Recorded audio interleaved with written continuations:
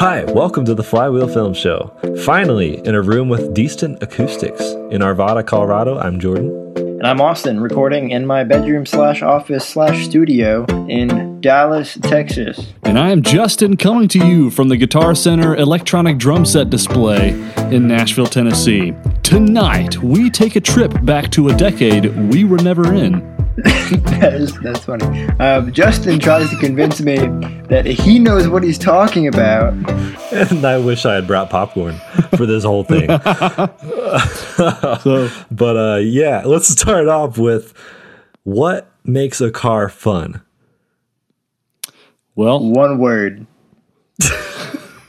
Herbo. I thought you were going to say one word, spoolie boys. And I was going to have a talk with you about math and grammar and spelling. I think we all know the ultimate thing that it makes a car fun is if you can do a handbrake turn. No, that's how you attract a mate in a car. Oh, no, that's right. Make it fun. Yeah, that's true.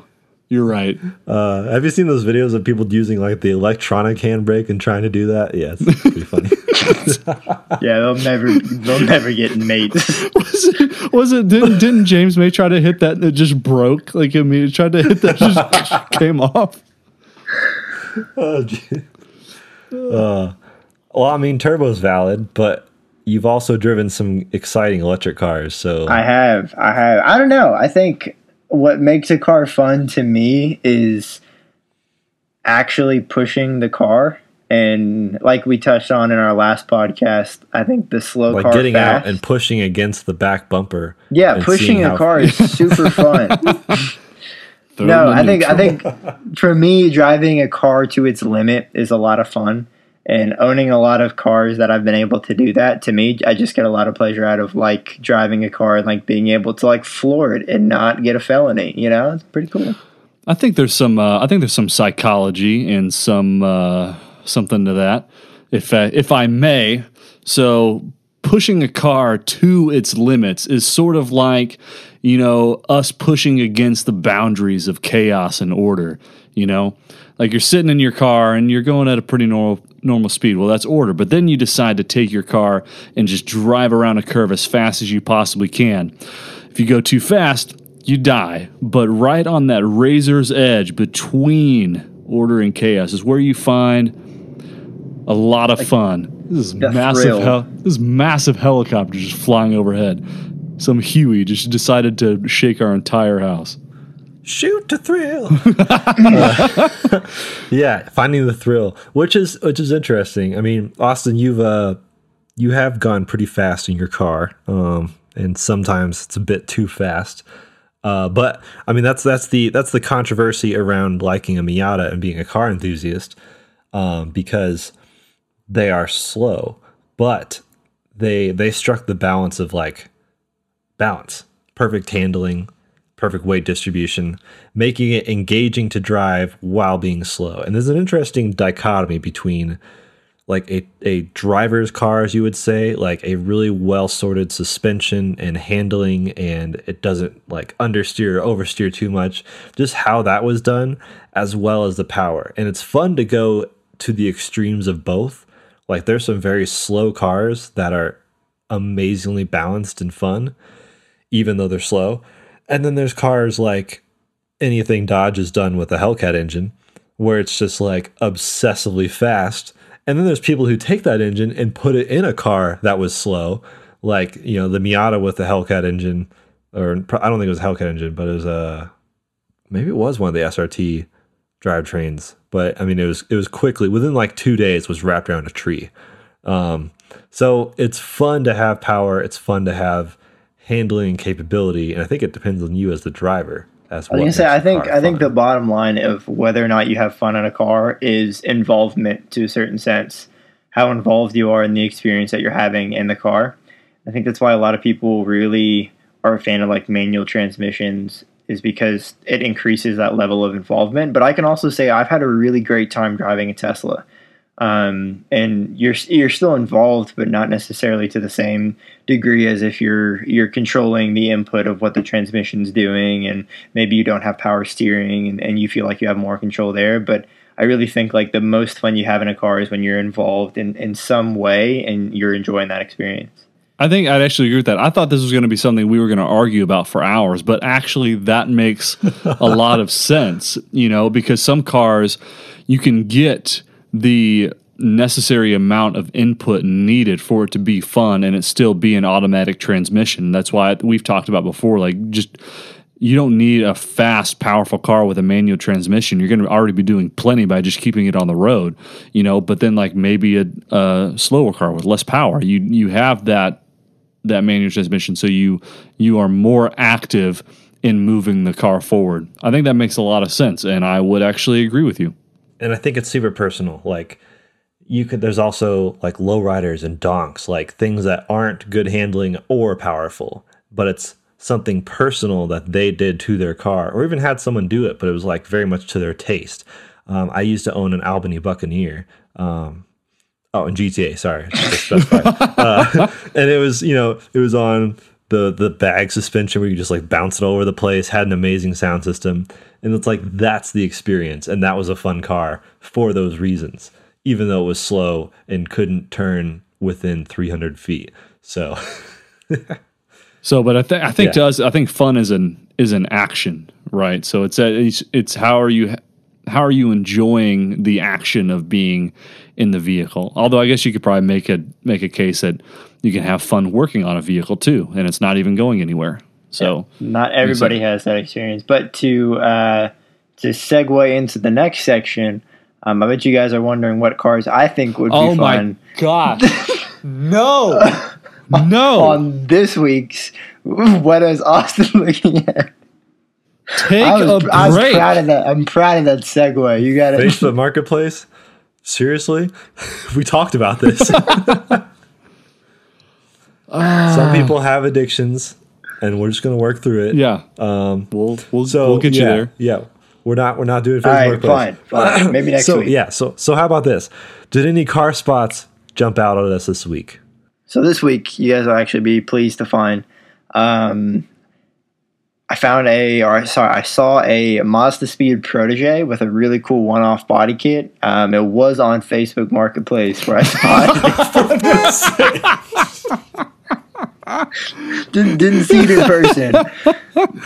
It actually did look really cool. It was like yellow, not going well. The period correct body kit. I was like, man. I mean, Mazda Speed is pretty sick. Yeah. All right. You guys, anybody actually see anything cool this week? No. I'm trying to think. I was walking my dog. Actually, in real life, I was walking my dog through our apartment complex, and in one of the neighboring complexes, saw an Infiniti G37, the lowest Infiniti I've ever seen. Like, his front bumper was sitting on the ground, and he had so much camber, it was absurd. But it looked cool. It looked pretty cool. I should say, last week at Cars and Coffee, I saw a very cool car. It was a Toyota MR2 that was actually in Too Fast, Too Furious. It was one of the vehicles from the movie. It has a veil side body kit, and if you know anything about Japanese cars, you know that is the GOAT. It is super cool. Really cool car, really cool story. And I'm, a super fan of Fast and Furious, which of course the 9th film is now out. And for some reason I've not seen it yet. So let's get on that. Next podcast, we'll get a commentary on. We'll do a review of the movie. Yes. Well, this week we return to what we thought was just a one-off segment, but it turns out we enjoy yelling at each other too much to stop. Today, we discuss the pros and cons of leasing versus financing a new vehicle. Now, I come from a background in finance, also known as money. And, well, I don't come from money, but I know stuff about money. My dad was a $5 bill. I came from money. And Austin used to sell and lease new vehicles. Now, and I have a driver's license. Yeah, congratulations. Now, most people would just call this a debate, but since we are not civilized, articulate, or remotely respectful, we are just going to call this segment Carguing. So, What are the rules? What is the I don't I know. mean, I guess we just talk. I thought you were supposed to come up with those. No, so Since I don't know finance or cars, I'll come up with the rules, which is we just discuss this as heatedly as possible. Okay. Because no one likes civilized debates. that's true. Yeah, we need to yell at each other. Yeah. So I'll give you my opinion because Austin, I think we come down on different sides of this. So I'm not a fan of leasing vehicles. I get it that you can get into a more car for less money per month, but you're paying on the depreciation. You don't end up owning anything, and the only way it really makes sense is if you're just, and it doesn't even really make that much sense, is if you're continuously leasing a new car every few years or so, and then you never actually end up with an asset that you can call your own and sell and make money off of. You're just paying depreciation to a dealership. And so to me, I'm like, why would you lease long term? Like, to me, financing makes way more sense. And yeah, it costs more per month. It costs more in the short term, but at least you end up with something. So the counter argument, and I have never leased a car. I don't know if I ever will lease a car, but selling luxury cars are really the only place it makes sense to lease. It does not make any sense to lease like a Toyota in most cases because of residual value. And that's the whole thing. So if you're looking at a luxury car, they depreciate really bad. If you don't know anything about luxury cars, they don't hold their value worth anything. It's tragic. But that's why for some people who are serial like car buyers, they buy frequently every 2 to 3 years. Leases are typically a 2 or 3 year term and with a specific amount of mileage. For somebody that doesn't buy cars that often, which none of us do, or I used to for a time, but it was all garbage cars. A expense where you're only paying, it's a little bit cheaper than a monthly payment, and then you're going to get out of that car in 2 or 3 years, no strings attached for the next best thing. A lot of people see a lot of value in that. And what leases also do that are pretty smart is a lot of times your maintenance is going to be tied into that, or there's some kind of incentive from the dealer to lease. So they'll cover all of your service intervals over that time. So you have to worry about nothing but putting gas in your car. And that's really, in my opinion, the only time where it makes sense. If you plan on keeping a car long term, buying out a lease it never makes sense. There's only a very few situations where buying out a lease makes sense. If you want to keep the car longer than 3 years, finance it is pretty much the rule of thumb there. I do think right now it makes people to buy out of their leases because of just the price of cars nowadays. Or I'm trying to remember. I was talking with a guy at a dealership that was close to the bank, and he was telling me about how like leasing was actually people were getting out of their leases and selling the cars back. Or no, sorry, they were buying out a lease, and it was actually a great value because they could get the same car with the same mileage and in the same condition, and it would cost like $10,000 more than if they just bought it out of the lease. So so the reason that is because the used car market has inflated so much. Right. It's not a typical thing. Yeah. Yeah, it's not at all. This is a very fringe situation, but the used car market has inflated so much that the prices have skyrocketed. But when you sign on a lease, there is a buyout that's predetermined based on the car's value at that time, because like you said, you're just paying on the depreciation of the car, which is something that has been calculated by the dealership. Right. So yeah, right now it probably does make sense to buy out of a lease in some situations if you do want to keep the car for a while. Yeah. But yeah, it definitely, if you plan on keeping the car for longer than 3 years, or if it's even a cheaper car that doesn't really depreciate too bad, you may be better off financing. And I think for most car buyers, leasing doesn't make sense. And that's where I think we may agree, but yeah. I really see a case for leasing in some situations, also for businesses, because depending on the vehicle you get, sometimes the lease can be a tax write-off. Yeah, so businesses, that makes some sense to me. I guess the problem I have with leasing is that it's such a short-term strategy in my mind. like a big issue with people getting into debt and getting into dire financial straits is that they don't have they either can't or they don't have long-term vision. And so with a lease, if you're just a serial leaser, you're just paying all of this money. It's like, okay, well, yeah, so maybe for the first 5-6 years, that's similar to if you were financing a car. But then what happens if you if you continue leasing after that? Like, well, that could have been, house payments. That could have been going towards something that actually is building value. And so I think my main issue with it is that consumers are already so caught up with getting the new thing and the thing that is fun and cool in the short term, but they don't think long term. And I think leasing is just a continuation of that. Now, I will say I think there are situations, like you said, where leasing does make sense. Specifically, like, okay, let's say you move to a new town and you need a reliable car, but you don't have quite the money to finance a car, and you're like, and you don't have the cash built up to buy a used one. Then you can go lease a car. You got 3 years to build up some savings, so once you're out of the lease, you can actually go get a car that you own or that you're building. I don't like the short term thinking of leasing. I think that's really my main issue with it. Yeah, I think the key thing to me, Jordan, you have something to add? I have a voice. No, it's a good conversation. I'm glad I brought popcorn. There are some people who, the car is such a utility where it's like they'd like to just pay whatever a month, just like they do their electricity, their gas, their, I don't know. I was actually going to make that exact point. A lot of the people that do have the money to lease comfortably, their car payment may be in line with how we see our utilities, as far as the cost associated or compared to their monthly either earnings or their monthly bills. Especially those that have, there's not many car manufacturers doing it now, but I think it'll become more of a thing. Like Justin said, a lot of them will lump in maintenance, but some are also lumping in car insurance. And with the advent of EVs on the scene, which are exploding, many of them will lump in charging.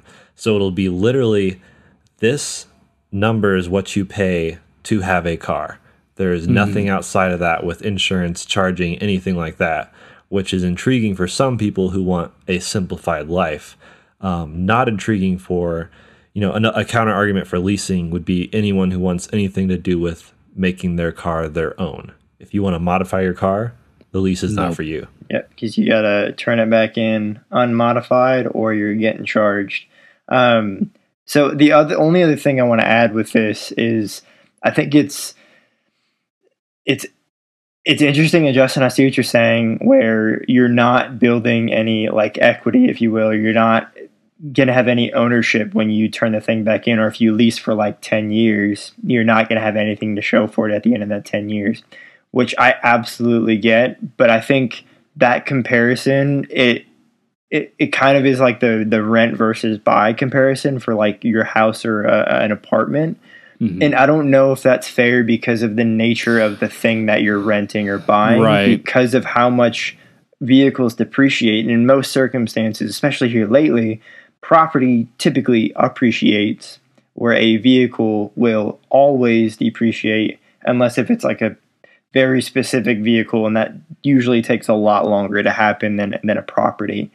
And that's where I think the conversation and the point that Jordan brought up, where it's a utility, is a much better argument for that. And it's kind of a harsh way for a lot of people to look at cars, because I don't see my car as utility at all, but there's a lot of people that do just see it as a way to get from point A to point B.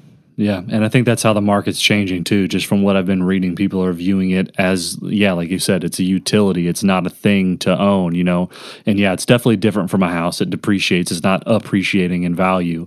But also, like, to me, that's like the more reason. Like, why would I pay the depreciation on a depreciating asset and then not get to keep it?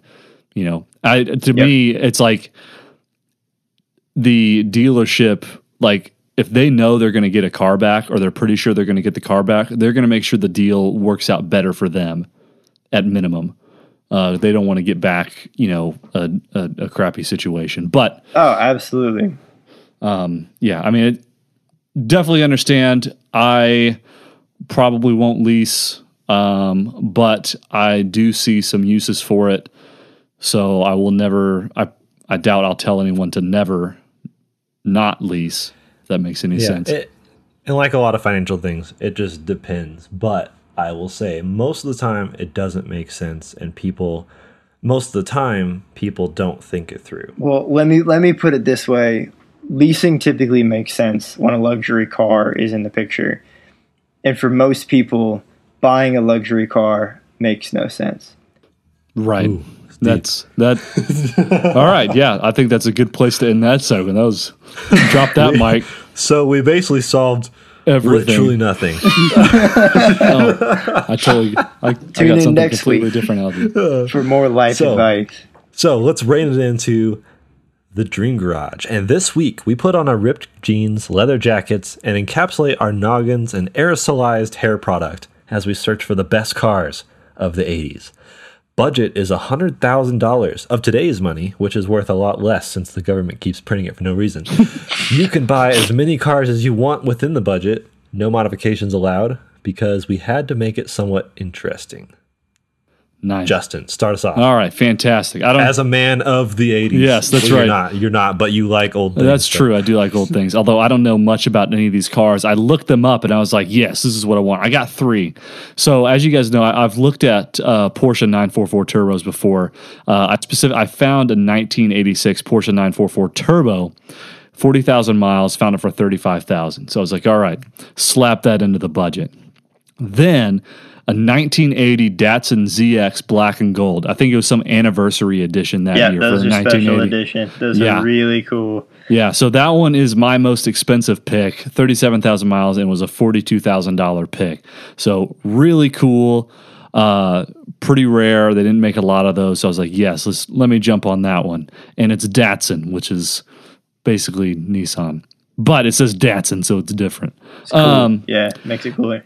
Then I was like, well, I got a couple cars here. Let me go with a SUV. So a Mercedes-Benz G-Wagon. I forgot to put the year on here. I believe it was like a 1985 or something like that, mid-80s. 89. Was it 80? I see the year on it. Oh, yeah. Well, I can't. Well, you just can't read. Yeah, that's right. I can't read. Your handwriting, 1989 Mercedes-Benz G-Wagon. I found it was a right-hand drive version for $23,000. It did have 114,000 miles on it. But it looked like it was in excellent condition. So I'm not too concerned about maintenance there. I mean, I'm a little bit concerned, but I'm not terribly concerned. I mean, I'm pretty concerned. So just seeing your garage, basically at any given time, nothing's going to work. Hopefully two of your cars will be in the shop. So hopefully one of your cars is working. Hopefully the Datsun works.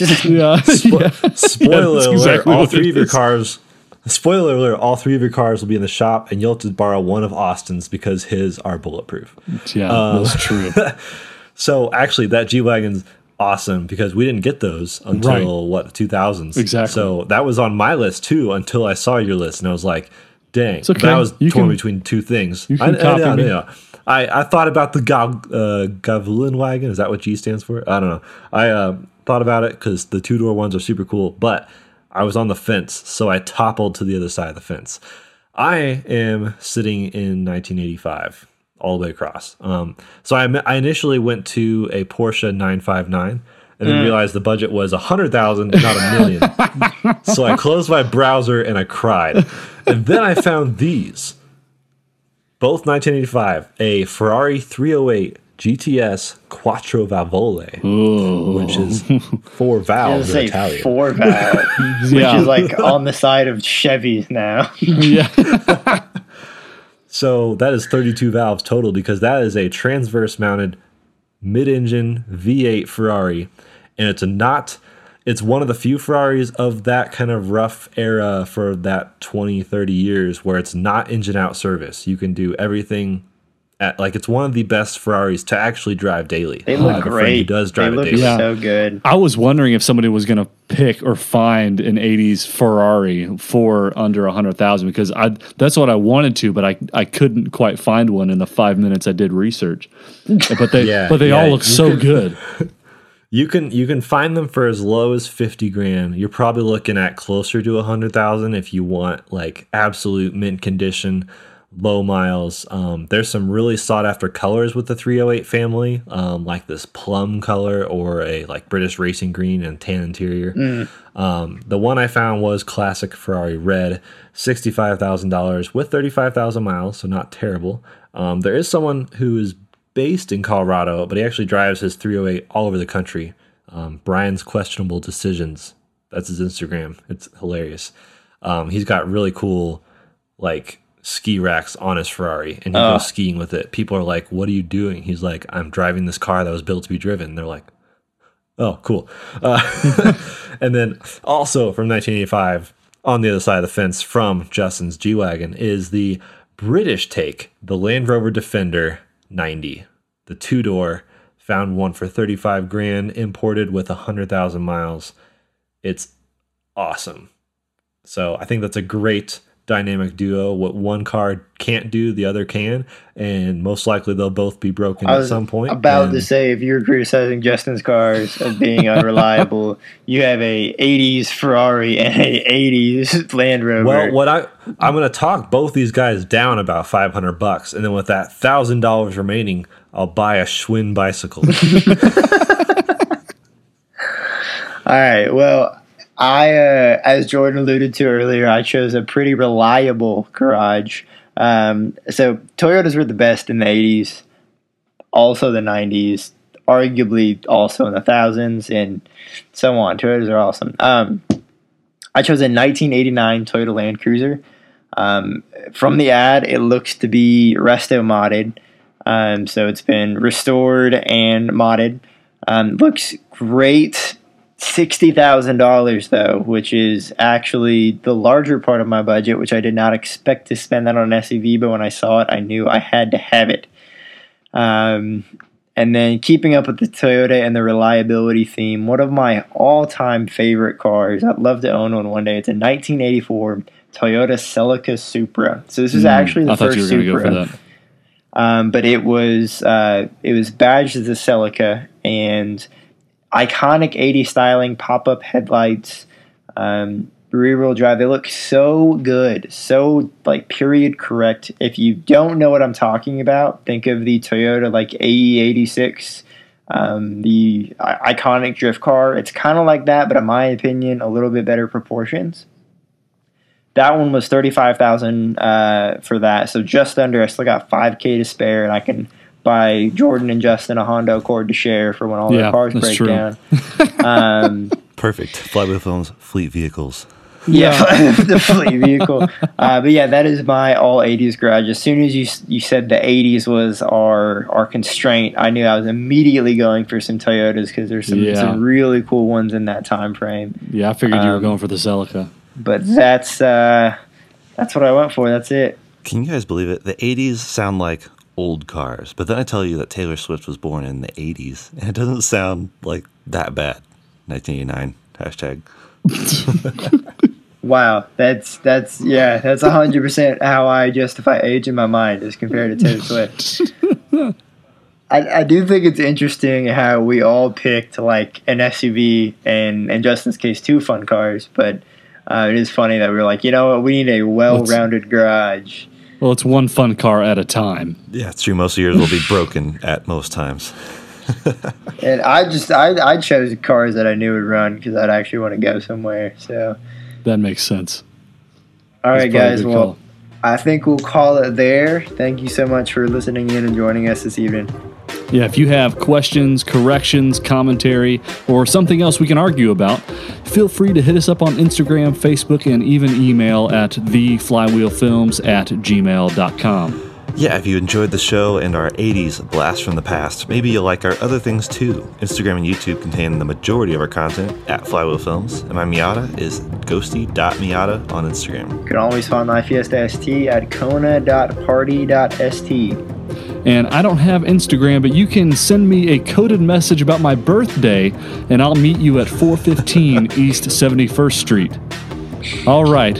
Thank you for listening, and goodbye. Well, great. Now the whole world knows your address. Wait, is this some obscure movie reference? Is that like Sherlock's address? Yeah. I don't know if anybody else is going to get... That's from the Bourne Ultimatum, bro. Jesus Christ, it's Jason Bourne. Yeah, Jason Bourne. Yeah, that's a deep dive. Oof.